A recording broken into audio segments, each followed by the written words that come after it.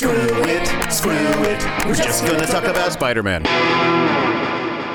Welcome to Screw It. We're just going to talk about Spider-Man. I'm Kevin Hines, one of your two hosts. And I am the second of those hosts. My name's Will Hines. And you're listening to a podcast that, like the title says, talks about Spider-Man. Specifically, we talk about the original Spider-Man comics by Steve Ditko and Stan Lee. These are the original comics where he was created, where his supporting cast and villains all debuted, or a lot of them debuted, and inspired a lot of what follows. Yeah, they were initially published like 1962 until maybe 65 or 6, I forget. And I think 65 or 66, because we're already at the end of 64. Ooh.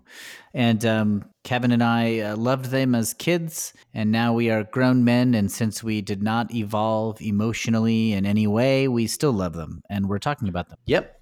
We'd be talking about them even if we weren't recording, so it's just helpful to have an excuse. Mm-hmm. And this episode, we're doing Amazing Spider-Man issue number 19. Yeah, it's sort of the end. Strikes Back. It's sort of the end of a little mini arc that started with issue 17. Yep. And sort of a 3-issue arc that started with Spider-Man fighting the Green Goblin, but then finding out his Aunt May was sick and running off and being labeled a coward, and then spending an entire issue sort of avoiding combat. That was issue 18, and now he's been given a pep talk by Aunt May, and he's back to being Spider-Man as of the very end of issue 18, and that's where we're starting today. Yeah, I really like this issue. It's like last issue was all set up and build up and build up and build up, and this issue is all fun and payoff. Yeah, these 3 issues, I think, just combined are really great. The next few are still good, but I think they're a step back. This is like a little mini peek in the Ditko Stan Lee era. And this is still definitely part of it. 18 is probably my favorite of these 3 issues, but 19 is no slouch, as Stan Lee would maybe say in a dialogue. If you evaluate these comics in terms of action, i.e. when Spider-Man is beating up a bad guy, this one has a lot of it. He beats up a lot of people in this comic book. Yeah. And I say that's good. Yeah, I agree with you. I like it when people get hurt. Yeah, me too. I'm into comics for the sadism. Let's talk about the cover real quick before we get into our other non-issue related segments. Okay, the cover of issue 19. What do you think, Kev? It sort of almost feels like no time was put into it. It almost feels like, and I don't know this for sure, but it feels like these pieces could have been pulled from within the issue or other issues and sort of just pasted together. Yeah, it looks like cut and paste or something like that. Yeah, like there's a little Spider-Man in the middle, and then there's like separate kind of disconnected images of Sandman, the Human Torch, and Spider-Man's best villains ever, the Enforcers. Yeah, those guys are crazy. And they're all just sort of there in like little boxes. They're not necessarily interacting with each other. There's not a lot going on in this cover. Most of the heavy lifting is done just by the title that is sort of boldly proclaiming Spidey Strikes Back. Yeah, I think this is not a great cover. Although the picture of Spider-Man in the middle is so beautiful and cool that I feel like it almost makes up for it. Yeah, I mean, a not great Ditko cover still has Ditko art, so I don't have a problem with it per se. That's right. So I'm going to say just a mediocre cover, but a great issue, so I'm excited. Yeah. I don't think we have any podcast news. I do not have any podcast news. Oh, we have a new promo out. Okay. So those of you already listened listening, that last week, and then you said it wasn't out yet because you needed to kind of finish it up. So between the last 2 podcasts, it's been finished. Listen to other Campfire media, and maybe you'll hear it. Yeah, maybe you'll have the promos for us at the end of it. I mean, people listening to this now, I guess there's no point in me sending you to the commercial. We've already won you over. But I don't know. I like commercials. If you're a completist, if you are a screw it, we're just going to talk about Spider-Man completist. Hey, there's a promo out there and you're missing out. Yeah, how long is it? 30 seconds. So there's 30 seconds of content you're not getting by subscribing to this podcast. Ooh, boy. So it's out there. So that's podcast news. Marvel Comics or Spider-Man news, I don't think there is any. Okay. Last week we talked about Infinity War very briefly and spoiler-free, and that's still, I think, the only real news going on out there. Yep. Going on in Marvel Comics right now, not much. It's December 1964. It's business as usual. Okay. The Spider-Man, I think, guest stars in the Avengers this month. I don't know anything about that story, so my presumption is he beats them all up and they call him the best superhero ever. Yeah, it's not a fun story if you're a fan of the Avengers, but if you're a fan of Spider-Man, they're humiliated in it. But if you like Spider-Man beating people up, and you said you do, well, I think you should look into it. All right. I'm sold. Yeah. I'll have to check it out. And I don't really have any other, I don't have anything else for these segments. I think we're ready just to dive into the issue. Let's do it. Okay. So we start with a big splash page, which we haven't had in a while. Last few issues, I feel like, have had the first panel kind of being the splash page. And this is a legitimate splash page. It's Spider-Man fighting both the Enforcers and Sandman with the Human Torch, kind of all in a big tussle. Again, this would have made a great cover image. And this is not what's happening in the story right now, but it's sort of saying, like, keep reading. You're going to see this fight. Yep. It's a little preview. And I agree, it would make a better cover. A lot of times I think the splash page would make a better cover in these ones. Yeah, I don't know why that decision is made not to use them. They also use some of the caption boxes to recap what's happened in the last two issues, which I've already done for you listeners. But it's done in Stan Lee's voice. So that's, different. That's fun. The little credits this issue are very fun. They say, written by Spidey's godfather, Stan Lee, illustrated by Spidey's big daddy, Steve Ditko, lettered by S. Rosen, parentheses, Spidey's second cousin on his uncle's side, parentheses. It's nice. Now, presumably Stan Lee writes those or comes up with those. And he dubbed Steve Ditko the big daddy, which is like a better connection than Godfather, which is what he gave himself. Yes. And maybe more accurate. Stan Lee is there and giving help and support, but like Steve Ditko is the real parent. He's the emotional parent of Spider-Man. Yeah. We've talked about it many times on this podcast, but it's a little bit of it takes a sort of special touch when describing how much credit to give Stan Lee. Like, he is absolutely a crucial co-creator of this character. There's no question about it. It's just that he's given too much credit by the public at large. And then sometimes in order to make up for that, people go too far the other way. But I think one of the things he did was, like, I think he's probably the one making the decisions on the covers and titles. And I don't know, maybe I disagree with an individual decision here or there, but overall he orchestrated the Marvel Universe. And so I have to kind of assume that he knows what he's doing more than me. And I think the Marvel Universe is going to last. Based on this movie that opened last week. It had the biggest opening of any movie ever. Oh, is that right? Yeah. It topped Force Awakens for the biggest opening weekend ever. Also, during the movie, when I saw it during the credits, I think I'm the only one who clapped at Jim Starlin's name and Jack Kirby and a few of the other names that kind of popped up. I don't remember seeing Steve Ditko's, but I wasn't watching the credits all the time. But I looked up and noticed Starlin, who's a big part of it because he created Thanos, the villain of these movies. And I was like, Jim Starlin, woo! To an audience that was just sort of waiting for a teaser clip in the credits. Yeah. Well, Spidey wasn't a big part of it. I mean, like, so it's more of Jim. I'm glad they credited Starlin and Kirby. Ditko might have been mentioned because they weren't all grouped together. Like, Starlin was mentioned, and then much later on they mentioned Kirby, as well as some of the other creators. Like, they mentioned, like, the people, Keith Giffen and Bill Mantlo. No, maybe Mike Mignola created Rocket Raccoon. So, like, some of those came up later. Okay. And I maybe missed Ditko. Maybe he doesn't get credit, like, because who knows that whole, he's a crazy person to some extent, and we know he's disavowed Spider-Man. He's a recluse, and he has never given an interview, and he doesn't let himself be photographed, so. Yeah. Well, he's been given credit in other Spidey movies, so I don't think he's definitely given credit. I think in the first one. I want to now rewatch all the credits and see. I think I always look for his name and I see it. Like, I'm pretty sure that it always says Spider-Man created by Stan Lee and Steve Ditko. Yeah, but that might just be written on the inside of your glasses. Oh, yeah, I do have that also written on the inside of my glasses. So anything I look at, I personally am giving credit to Stan Lee and Steve Ditko. That's nice of you. Yeah. Anyway, let's dig into this issue. We're still on page 1. Yes. So this is at the end of, like you said, at the end of last issue, his Aunt May gave him a pep talk and he decided that it's okay for him to be Spider-Man. He doesn't have to feel guilty about it. So we get a whole full issue of him just happily and enthusiastically being Spider-Man. Yeah. Normally he's sort of always kind of woe is me in his thought bubbles. And like I think he smiles throughout this issue and just has a blast, which is rare for Spider-Man to enjoy his amazing powers. Yep. Yeah, he's way happier than usual. And we start with like a bunch of criminals running out of the Midtown Bank, and Spider-Man attacks. Money bags, as always. Bad guys in the Marvel Universe love bags of money. Yeah, they're wearing their hats and full coats and jackets and ties. They're dressed to the nines to rob this bank.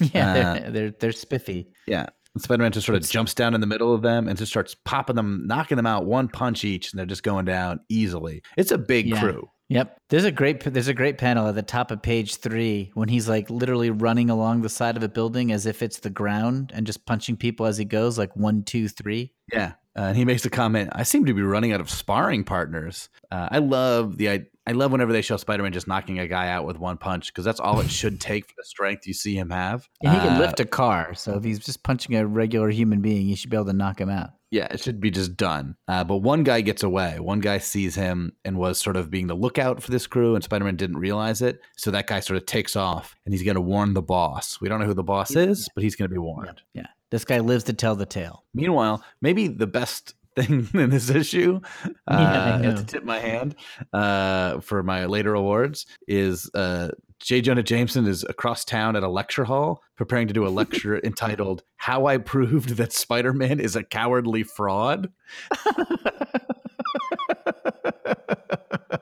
I mean, what an insane lecture to give. And it's sold out. I can't imagine like anybody in the modern world, like if you like hated a political figure and you gave a lecture and it was called How I Proved This Person is a Cowardly Fraud, and everyone's bought tickets to hear you talk about it. Yeah. It's not like it's about like, here's proof that Spider-Man is a cowardly fraud or the history of Spider-Man being outed. It's how I did it. It's all about me.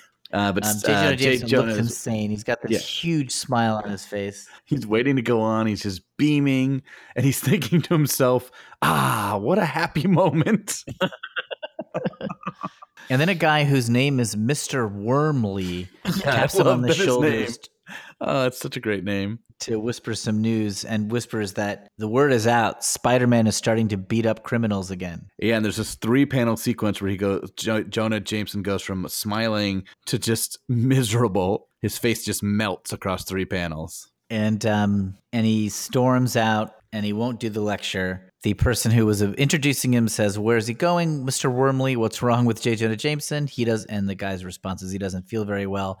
Cut to J. Jonah Jameson outside pounding a wall. He's punching a wall, and Human Torch flies by and notices this.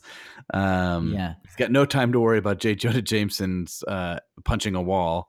He just had his own adventure in Strange Tales number 127. Apparently.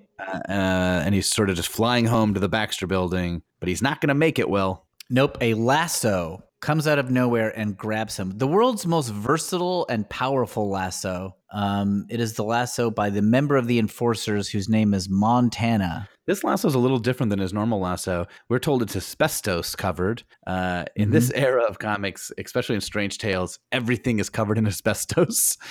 Yeah. If you're in a world where you might be running into the Human Torch, you get up in the morning, you coat everything with asbestos, and you head about your day, just in case you run into him. Yeah. Everyone's going to have cancer. They don't know that yet, but in the late 70s, we should see the Enforcers like beginning chemotherapy because of all the asbestos they've used to protect themselves from the Human Torch. But yeah, so they pull the Human Torch down into Ox's big fists, and then Fancy Dan comes around the corner with some sort of chemical foam to put out his flames. Fancy Dan is so tiny that he's wearing, on him it looks like a big container, but I bet it's just a normal-sized fire extinguisher. But he extinguishes the Human Torch, and then the Sandman shows up out of nowhere and engulfs him in his body, and they capture the Human Torch. This is another one of those panels that has stayed with me for a long time. This panel of the Human Torch kind of being smothered on the top of page 5. Oh, yeah. It's something about it I think scared me as a kid. Yeah, I mean, like the Sandman just can turn himself into sand and then sort of engulf you like a blob with his head still totally composed at the top of himself. It looks like a Greek myth. But they've caught the Human Torch. They've put him in some sort of weird glass tube they had laying around. Yep. And now they're talking about the fact that Spider-Man is back and that maybe they're going to have to deal with him. Yeah, so now we know who like the main villains are of this issue. It's Sandman and the Enforcers, and they've captured the Human Torch. And so now we're waiting for Spidey to find out. But Spidey is just going home for the night. He's checking on his Aunt May, who's doing great. So he's just going into his house, relaxing, changing back into his blue suit, getting ready for the morning. Yeah, we see him like swinging to his house and then swinging into his bedroom window and taking his. I mean, it's really amazing that nobody in his neighborhood ever sees him. I mean, we know that one writer said that Mary Jane Watson sees him, but in general, he does this secretly with no problem. Yeah, and I don't know what he's swinging off of in the suburbs, but he's doing it. He's in a great mood. We've never seen Peter Parker as happy as he is in this issue. Like the next morning, Aunt May's up cooking, and Peter greets her with, "Oh, excuse me, I must be in the wrong place. What's a pretty young girl doing here in my Aunt May's kitchen?" Yeah, that's a common Peter Parker thing to flatter his Aunt May by referring to her as young and beautiful. But her response is kind of funny. "Peter Parker, go along with you now. You know who I am." Yeah, she always sort of is amused, but always saying, "Stop it, Peter." That's sort of her reaction to it. Aunt May varies a lot in these issues, from being like sharp as a tack to being kind of a baddie, a pleasantly baddie lady. Yeah. She serves whatever purpose the story needs in this moment. Peter goes to school to see that Flash Thompson is now reveling in the fact that he never gave up on Spider-Man, and he was correct. He was the only person correct about Spider-Man. But Liz Allen, most popular girl in school who has a crush on Peter Parker and the object of Flash Thompson's affection, she still wants nothing to do with him. Yeah, because he was mean to her when she did not believe in Spider-Man, and she didn't forgive him for being mean to her. Even though he was right. Yeah, but I mean... Dames, huh? These dames, they're so weird. Yeah. They're just so fickle and weird, and they're just weird alien creatures that can't be understood. If you yell at them and you're mean to them, and then you forgive them later, they don't forgive you? Doesn't make any sense. Peter and Flash are definitely baffled by that, as well as Stan Lee, I assume. Flash and Peter have words with each other. Flash Thompson's got a good line here. Well, first, Peter says to Flash, "With that foghorn voice of yours, I could hear you in the next town." And Flash responds, "Oh yeah, well, I got a good mind to let you chew on a set of knuckles, you bookworm panty waste." I want to make that my Twitter bio. Bookworm panty waste? Just quote, "I've got a good mind to let you chew on a set of knuckles, you bookworm panty waste." And Peter's reaction to that isn't like mad or angry. He's smiling. He's sort of walking away. I know. I heard the whole routine before. I could recite it by heart. He's in such a good mood. Too good a mood. Yeah. So then out in we see Peter after school walking around New York City, and he stumbles upon Fancy Dan. And so he changes into Spider-Man and keeps tailing him, and he gets to the hideout. Yeah, this is where the enforcers are, and like 100 thugs. Yeah. Have you seen the movie The Raid Redemption? I have not. I've heard amazing things about it. It's really fun. It's this is it a Filipino movie or a Malaysian movie? I can't remember. It's Southeast Asian of some variety, martial arts film of like good guy cop versus a building full of drug dealers, and he has to work his way up floor by floor. Indonesian, sorry. And yeah, I should have remembered that. I just Googled it. And it's really just a fun action movie. And this setup kind of looks like that. There's just like a building full of thugs that Spidey has to take care of. Yeah. He's sort of sneaking around in the ceiling, but he gets spotted by one. And Ox throws Fancy Dan at Spider-Man. Yep. To knock him off the ceiling. And he lands amongst like 4 or 5 thugs. And the fight begins. Now, the enforcers, which is little Fancy Dan martial artist, big lummox muscle guy Ox, and lasso totin cowboy Montana. Those are insane ideas to say and to think about, but they do make for like fun drawings. Just like, and Ditko kind of, enforcer fights, they do look cool in Ditko's hands. Yeah, I mean, there's just constantly a lariat surrounding Spider-Man. He's jumping through it or dodging next to it, and like, almost every panel, it's so great. So there's like two or three things attacking Spidey at once, and it's kind of fun. Yeah, I mean, their whole thing is there's 3 of them. If there was any one of them, there'd be no threat at all. But all 3 of them combined at least slow Spider-Man down. So the cops show up, and everybody runs away, and so Spidey is not able to finish the battle. Yeah, so he heads off to see Betty Brant at the Daily Bugle. I just want to say one thing. Usually the first fight in a Spidey comic, he loses, and then he has to come back and win harder. But in a weird way, all the losing for Spidey was done in the last issue. So he was winning this fight.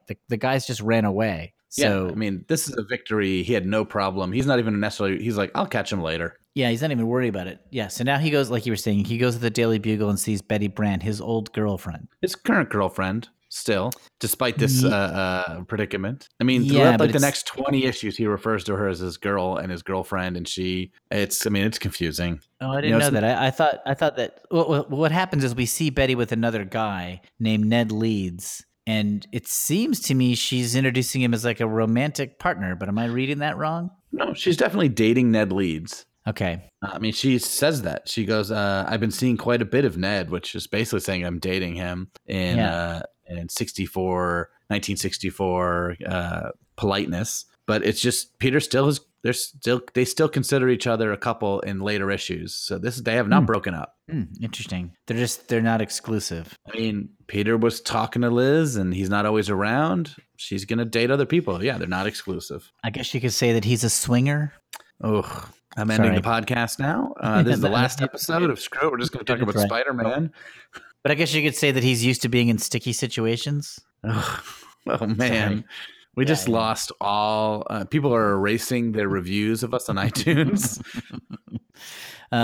He's weirdly sunny about this. Maybe he just feels like, I haven't been around, and Betty and I aren't always working out. Maybe she should date other people. Is that what kind of attitude he has? I think he's just so happy. He's just got a new lease on life. He's like, why should I begrudge Betty her happiness? You know, why let that ruin my day? Why ruin it for her? Everything's good. Aunt May's healthy. I'm Spider-Man. What else is there?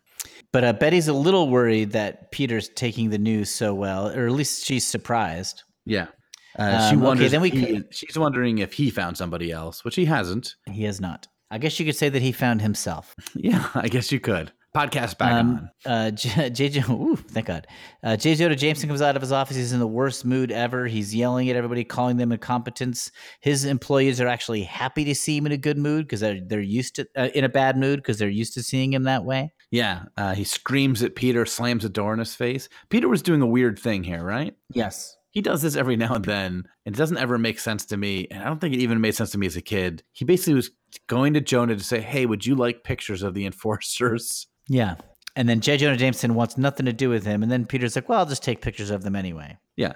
Why didn't you just take pictures of them? Yeah, sometimes they just need Peter to be at the Daily Bugle sometimes. So even though he's a freelancer, he just hangs around there a lot. Yeah, and they have to explain why he's trying to talk to J. Jonah Jameson when there's absolutely no reason for him to do that. Yeah.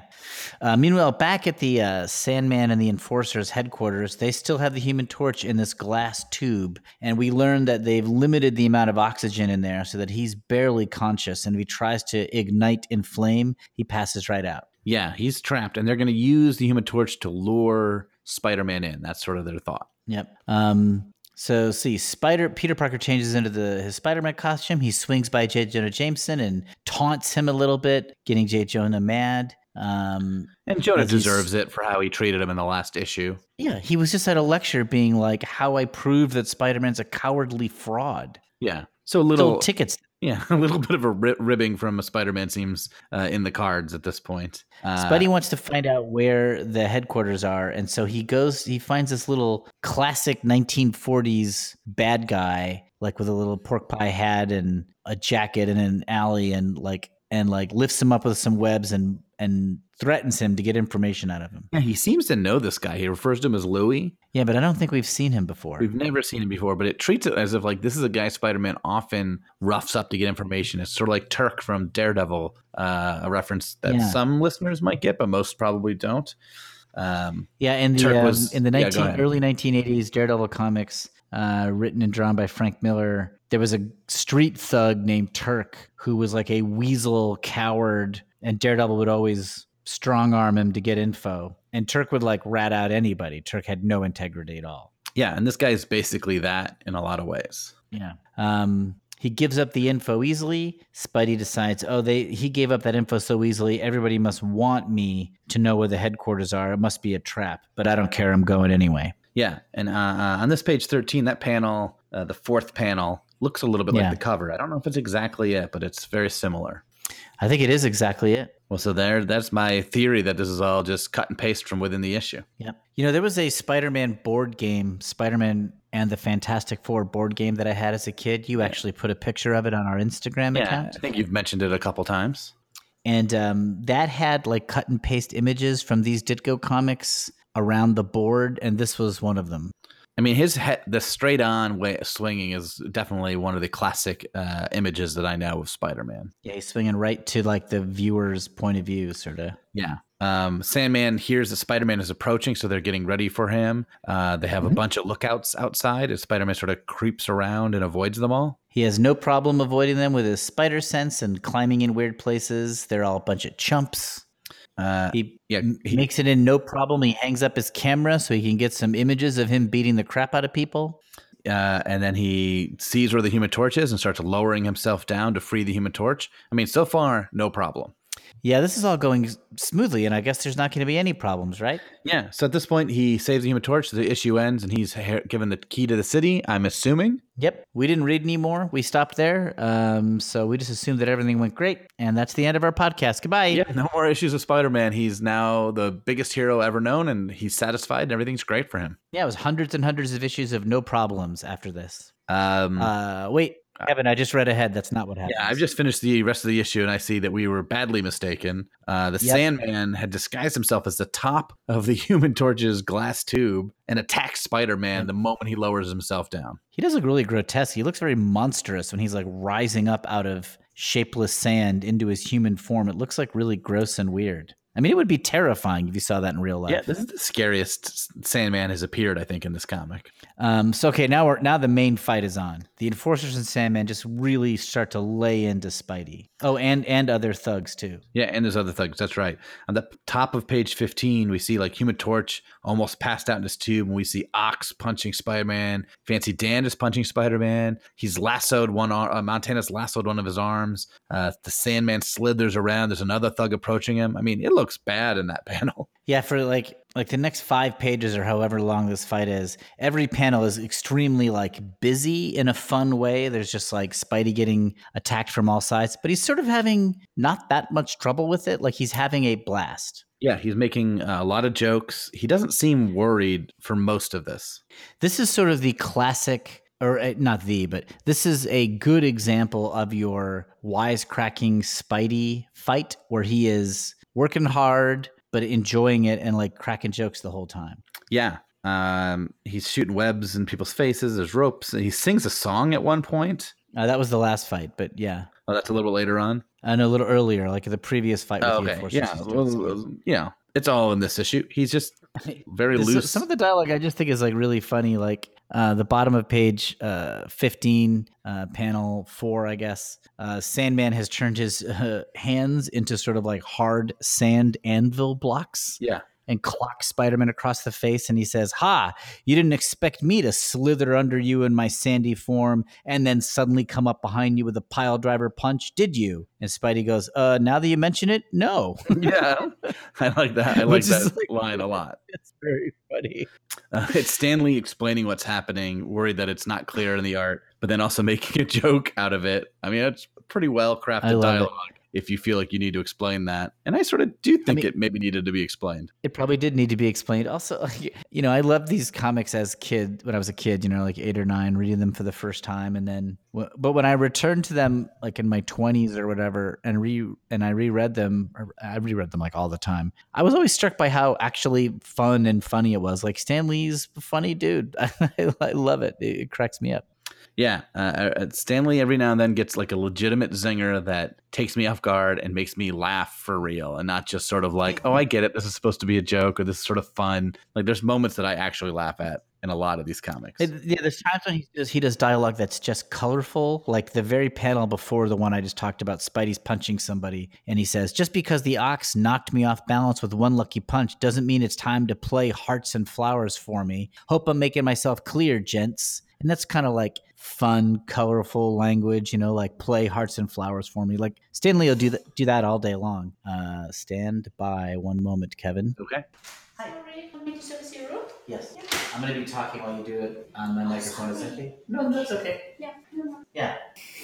Okay, I'm back. Okay. So like Stan would use like colorful dialogue a lot of times. And that was fun and stuff. But yeah, a lot of times he'll comment on the action in a genuinely funny way. Yeah. And he does that in all his comics. Like, there's definitely some Fantastic Four comics where the Thing just makes me laugh.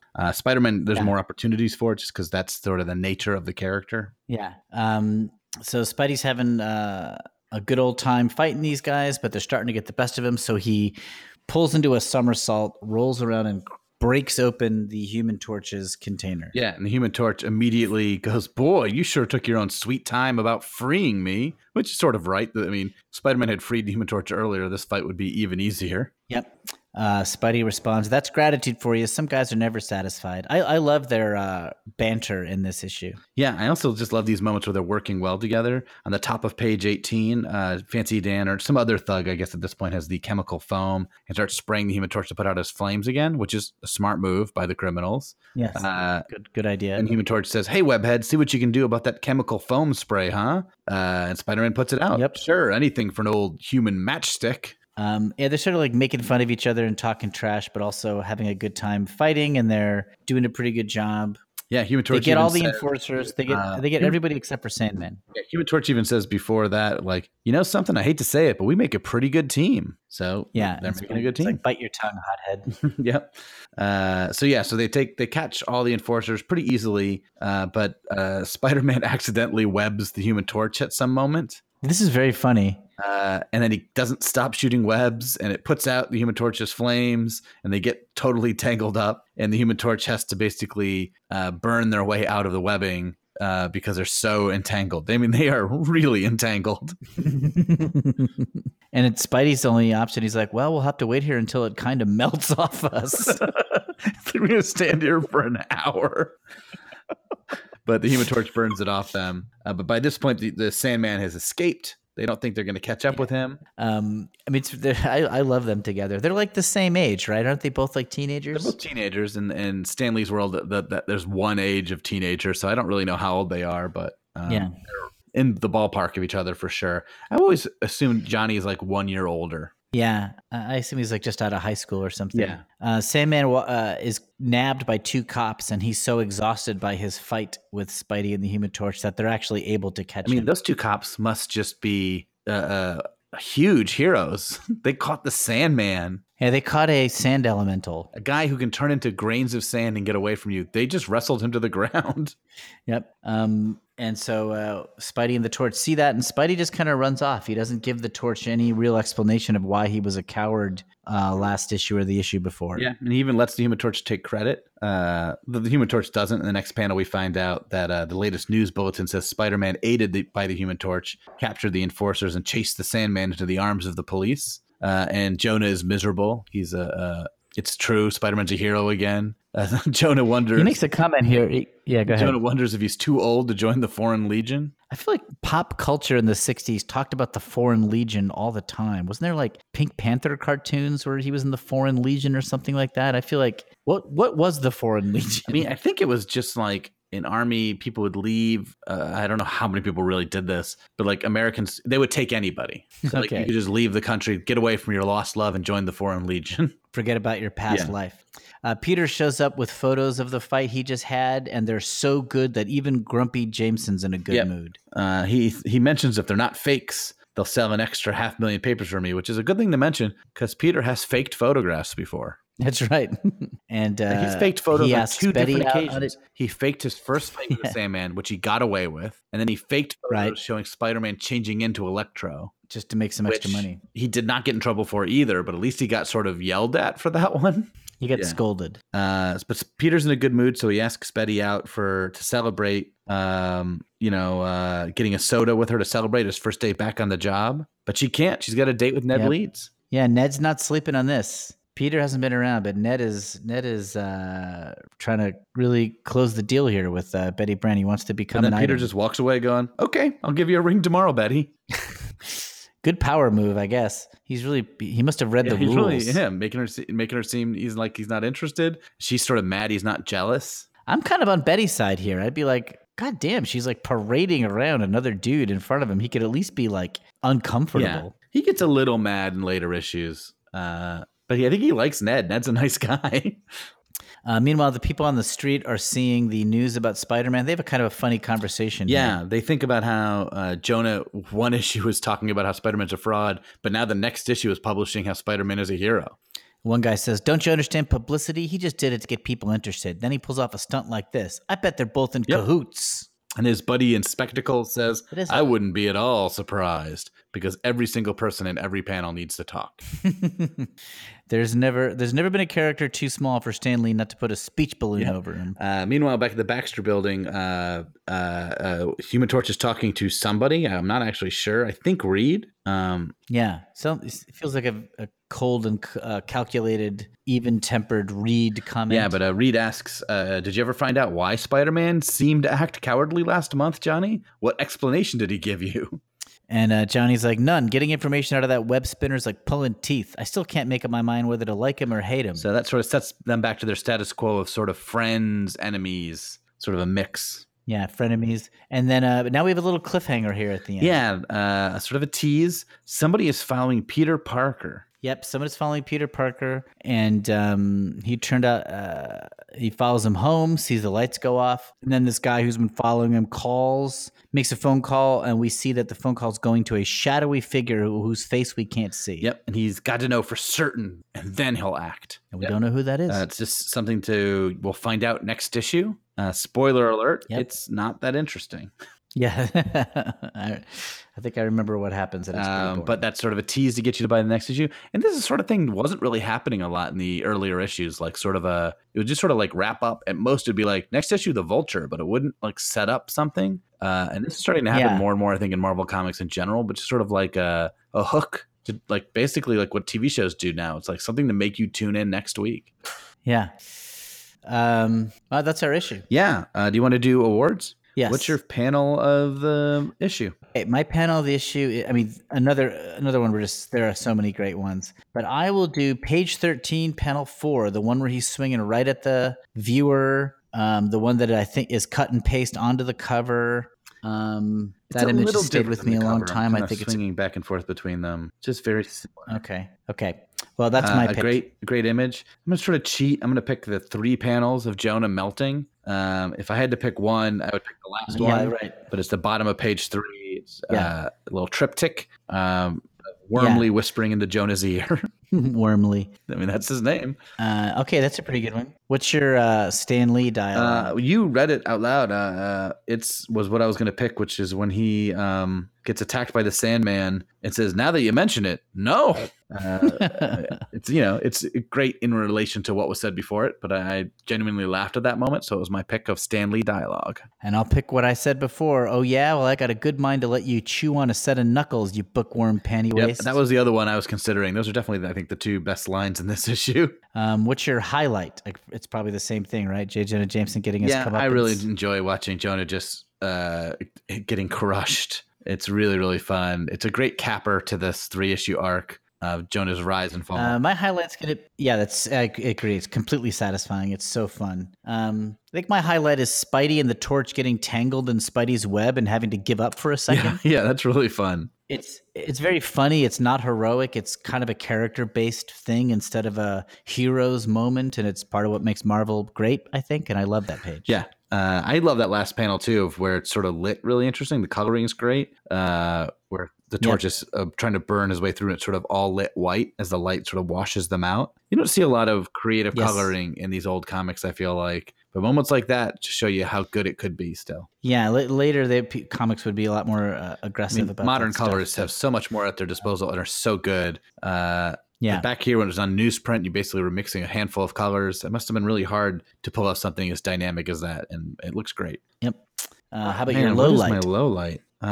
It's another strong issue. There's nothing that really stands out as a clunker. I guess my low light, and I made a comment about this, it's so stupid, is that Peter asking Jonah if he wants pictures of the Enforcers. It's sort of like, hey, do you want pictures of this incredibly interesting crime spree? You do? Great, I'll go take them. Is a silly hypothetical situation that Peter must have had in his head. Well, I don't have... There's nothing in this comic that bothers me. I guess I'll say it's hardly a low light. It's just this is one of those I would do it differently if I was in charge of the story. Sometimes that's an unfair complaint, but I would have Peter be a little agitated by I would have him be being gracious through gritted teeth. About Ned Leeds. About Ned Leeds, yeah. Like I think that Betty is right to be surprised. Yeah, I mean, at least one. I think it would make Parker a little more human. At least one I thought don't know, balloon but and be sad about it still would be humanizing. Yeah. So that's Okay. my. I think that's fair. Thank you for appreciating that. What's next? It's either reader mail or like recommendations. You said you had a memory. Yeah, we've sometimes done personal memories here. And I want to talk about the comic book shop that Kevin and I used to go to when we were kids called Outer Limits Comics in Danbury, Connecticut. Route 37. Yeah, we used to bike to it. Yep. It was, we lived in Danbury, Connecticut, and it was, our neighborhood was sort of, there was nowhere you could like walk to. Like we were sort of surrounded by busy highways and stuff that you couldn't travel too far on. So you needed to get a ride basically to go anywhere. But the comic book shop happened to open up very close to where we lived. And so it was a place we could go to. Yeah, it was slightly dangerous because Route 37 was a busy road. Yeah, and so like when I was 13 and Kevin was 8 or 9, it's a little iffy, but if you're like a responsible kid and you look both ways and you're smart, it wasn't. It was real easy.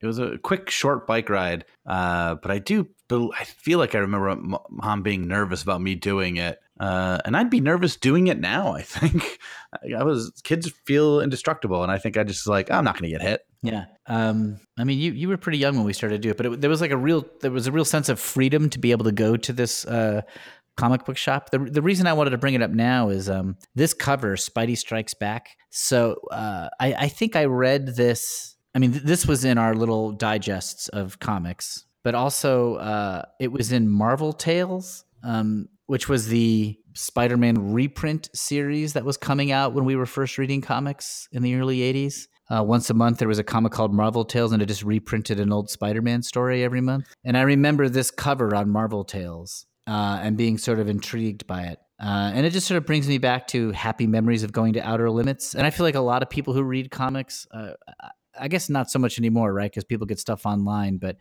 it's very common for collectors to have their store that they go to and where they're known, and you have comics saved. That's still for pretty you. common for hardcore comic readers. Yeah, so it's like everyone's got a sentimental attachment if you find a good comic store where they know you. And our first one was Outer Limits. Yeah, it was good. When I got older, I started going to a different one that I had to drive to as Outer Limits kind of got Cave Comics in Newton, Connecticut, which I really, really loved. But Outer Limits was reachable by bike, and it was great for a long, long time. And they would do things. I think they did this for you too. They would set aside comics they think you'd be interested in. They wouldn't make you buy them, but they'd be like, I held this because I thought you might like it. And yep, I used to love that. His name, Mr. Demain, was the owner. I don't remember his first name. And his two sons, Donnie and Danny Demain, big D family. Very, very comic book to have like an alliterative name. It was like a family business, and Mr. Demain, I just thought he was the nicest dude, and he would hold my comics, and he would definitely set aside stuff if he thought I'd like it. Yeah, and that definitely continued for me for a little while. And it was just nice. Yeah, it was nice to be like, well, yeah, this is something I'd be interested in. He introduced me to Zot. That's great. Yeah, Zot, which ended up being one of my favorite comics. The black and white comics craze that was kicked off by the success of Teenage Mutant Ninja Turtles. There was a lot of black and white comics for a little while. Zot was one of them from Eclipse Comics, and he rightly said, I bet you'd like this, and he was right on the money. It's still, to this day, one of my favorites. Yeah, Cave Comics wouldn't set things aside, but he would sometimes recommend stuff, and he recommended Bone to me because I was reading a lot of Uncle Scrooge comics at the time, and he was like, you might like Bone, and I was like, all right, I'll give it a shot. It's one issue, and that was an amazing series, and I'm really glad I got in on the ground floor of it. What's your comic store nowadays? I guess I go to Midtown Comics when I buy them. I don't buy a lot. I don't buy any single issues. If I do, I get them digitally. I buy trade paperbacks mostly, and I get that from Midtown Comics or Amazon. I live in. There's not really a great one near me in New Jersey, so Midtown Comics is near where I work in the city. I went to Midtown many times. I went to the one I'm going to in Los Angeles is called Secret Headquarters on Sunset Boulevard. Yeah, you brought me there. And I like Secret Headquarters. And the guys who work there, they read a ton of comics, and so they're up on stuff, and they're fun to talk shop with.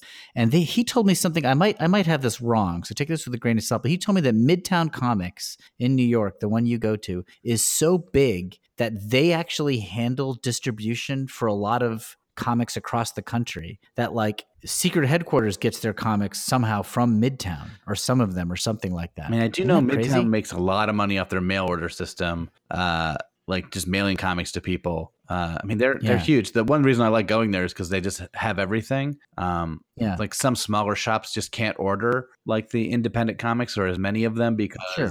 they're not going to sell. They might them, not sell. and they're out Yeah. money. But Midtown can afford to eat some losses and can also Yeah. get so many people in their shop that someone's going to buy these things and just can buy a lot Yeah. more, and then Yeah. sell stuff online that they don't sell in the shop itself. So it's just a great place to go. It's like they're going to have it. Yeah, that's pretty cool. Secret Headquarters is more like a small boutique kind of thing, but they have really good taste, and the stuff they keep in stock is really good. Yeah, that's the sort of place I would go to if there was one near me in New Jersey. It's Yeah. the sort of shop I would love to have, sort of more of an indie vibe type place. Those are far and few between, I feel like. I think it's hard to make money because everybody can just get stuff through the mail so easily. So I think let's yeah, I just remember Outer Limits very fondly, and so and reading these old issues is really reminding me of it. So I've been thinking about it a lot lately. Yeah, I feel like our recommendation should be Zot and Bone, since we just mentioned those. Okay, yeah. They're available in various forms. I'm sure you can find them. Just Google Zot or Google Bone. I feel like Bone is still pretty well known, and Zot might not be so well known. Am I right on that? I bet that's true. Bone is starting to fade a little bit, I feel like, just because I think Jeff Smith doesn't done as much recently. But let's give a quick little capsule description of them. sure, great. You want to go with Zot? Yeah, okay, so Zot was done by this guy, Scott McCloud, who's much more famous for having done the book Understanding Comics, which is sort of this like academic look at how comics work. That's kind of his biggest claim to fame. But before he did that, he did this comic called Zot for Eclipse Comics. Kurt Busiek co-wrote a couple of the early issues, actually, because they were like high school friends. Yeah, Kurt's done a lot of mainstream comics as well as some really cool superhero indie books. Yeah, like Astro City and stuff. Yeah. But Scott so Zot was like the story of a superhero, an alternate universe where it's kind of like a weird 50s kind of like good guy, bad guy, simple world where Zot is like a good guy superhero, and a girl, Jenny, from our world finds a portal into it, and her home life is sad and a wreck, and the real world's complicated, and she gets to escape to this world where it's just good guys and bad guys. They do 10 issues of that in color and then switched, and then it got terrific, I think, where it goes to black and white, and Zot goes to Jenny's world and stays there for a while. And I thought it was just beautiful and sweet and fun, and the art was great and had Japanese influences when a lot of American comics weren't yet incorporating that, and just the coolest. Like, I just think Zot is the best, and you can get collections of it, and I recommend it. It's amazing that I think it was both good as sort of this like mostly superhero side. Like those first 10 issues are like one big superhero epic. Yes. And it's really fun and jaunty with like slight undertones of sort of reality. And it's also, he was good at writing this reality comic with just slight hints of sort of a sci-fi superhero. Yeah. Both versions were great. Yeah. I remember when Zot first goes to Jenny's world, there's a fire and he tries to save people and he's not able to. Like, the fire's too big, and he's never lost before. He doesn't understand how that's even possible, because in his world, he's a hero that always wins. Yeah. They have a first kiss in issue 12 that is extremely sweet and tender and nice. And I just remember it because I was like, oh yeah, the hero in most superhero comics never kisses the girl. The girls are always unattainable for some reason. But Zot and Jenny just became a couple, and it was rad. Yeah. It's really fun. Plus talking monkeys. Yes, that's also good. Bone is a comic about 3 creatures that are called bones. They're like these 3 little white creatures who come from a town of bones, almost like Smurfs, I guess. Yeah. The 3 characters we meet are Phone Bone, who's sort of just like your basic hero. Protagonist. Phony Bone, who's sort of a con artist, and Smiley Bone, who's sort of a dope. Yeah. And they have been run out of town because of some scheme that Phony Bone has done. It's almost like there's this other comic of just Bone characters that's very silly and lighthearted, and they end up in basically a forest with, it's almost like more of a Lord of the Rings world with like horrible creatures and a great evil trying to take control of these towns, and they sort of get tied up into all of that. And it gets like epic and more epic as it goes on. It's still like, it's humorous and cute, but it's really more of an adventure yarn than anything else. Like, they're the hobbits to this Lord of the Rings story. Yes. And a really mixed tone and genre well. Yeah, and you can get this comic in black and white or color because it was released originally black and white, but then they did like a really good color version of it Cool. that the main creator was very involved with. So it isn't just sort of like, hey, we put color in it to make it to sell a few extra books. I think he really like kind of got into that side of it. And so I think both versions are great. Bone is magic. Bone is so wonderful and beautifully done that It should really be. I love it. It's one of my favorites of all time. I totally agree. It should be an animated trilogy if that sort of Yes. thing could sell. Yep. Do we have any reader mail you want to go over? We do. I'm going to read one. We've got a couple things, but I'm going to read just one for today because we're already pretty long. There's no question in this, but it's sort of a comment on some past stuff that we've talked about. This is an email from Oliver Villar. Okay. And he heard about our podcast because someone posted on John Byrne's forum, which is on byrnerobotics.com. So someone plugged us there, and Oliver discovered that and started listening to our podcast and says very nice things about us. Also talks about a lot of similar podcasts out there that I'm not going to mention because you found the podcast that you want to listen to hear about Spider-Man, old Spider-Man comics. But he talks about that we've mentioned a few times that Marvel only could release certain number of issues, and we forgot why. And so he is telling us why. He says Marvel had a distribution arrangement with DC. So that's the guys who made Batman and Superman comics. And it was the distribution deal dated back to 1957. And so they each could only produce a limited number of titles because they were sort of on this big contract, which is why Iron Man and Captain America had to share a title because you couldn't have one of each. And then once that deal finally expired, once Marvel no longer had that arrangement, the heroes started spinning off into their own titles and splitting off, which is, I think, like 5 or 6 years from now, from where we're reading. Right. It's a ways off. Maybe not quite 5 or 6, but it's a ways. Like, Iron Man will split off into his own, and Captain America just takes over that title, and it just becomes Captain America. Hulk takes over his. I think Giant Man just goes away. Yeah, and he also mentions he's reading these comics through the old Amazing Spider-Man DVD-ROM, which I believe you bought me, Will. That sounds right. Which is like something you could put on your computer, and it had like every issue of Amazing Spider-Man up until issue 531. Right. So it was up everything that had been out at the time the DVD-ROM was made. And I think I did have that at some point. Yeah. It's like 10 years ago or something. So it's just another way I have or had. I don't think I still have that DVD-ROM. It's like another version of these issues that I had. I'll get you another copy. Great. But here's something you would find interesting. He was reading in the back of that. There's a letter from a writer, Doug Moenick, who you probably know. Yeah, he wrote Batman comics for a while. And his thoughts on issue 14, where he felt that a Beetle would have been better in the role of the Hulk. Not quite sure what that means. I don't quite know what Doug was thinking. Yeah. He referred to Ditko as the best pencil and ink pusher you got. I don't disagree with him. I mean, it's either him or Kirby. You got to pick one or the other. Those two guys were great. I guess I'd pick Kirby if I had to pick between them, but I don't want to. Anyway, no question from Oliver, but some great comments clearing up some stuff we've talked about in the past. Thank you, Oliver. Yeah. And we got another letter. I'm going to save that for the next issue. Okay, great. Next episode. Yeah, that's what I mean. All right, Kevin. Well, I think we did it. Yeah, I think we've wrapped up another Screw It. You're going to talk about Spider-Man. So everybody come back next episode. We're going to talk about issue number 20. Yeah, which I believe is the Scorpion. Scorpion, yep, that's right. That's a villain we have not seen in the movies. Not necessarily, probably in some of the cartoons. We don't see him a lot, but he's in the original cartoon. He's around a lot in these old comics. Yeah. All right, Kevin, great job. Great job, Will Hines. And see you guys all next episode. Bye. Bye. Screw it. We're just gonna talk about Spider-Man.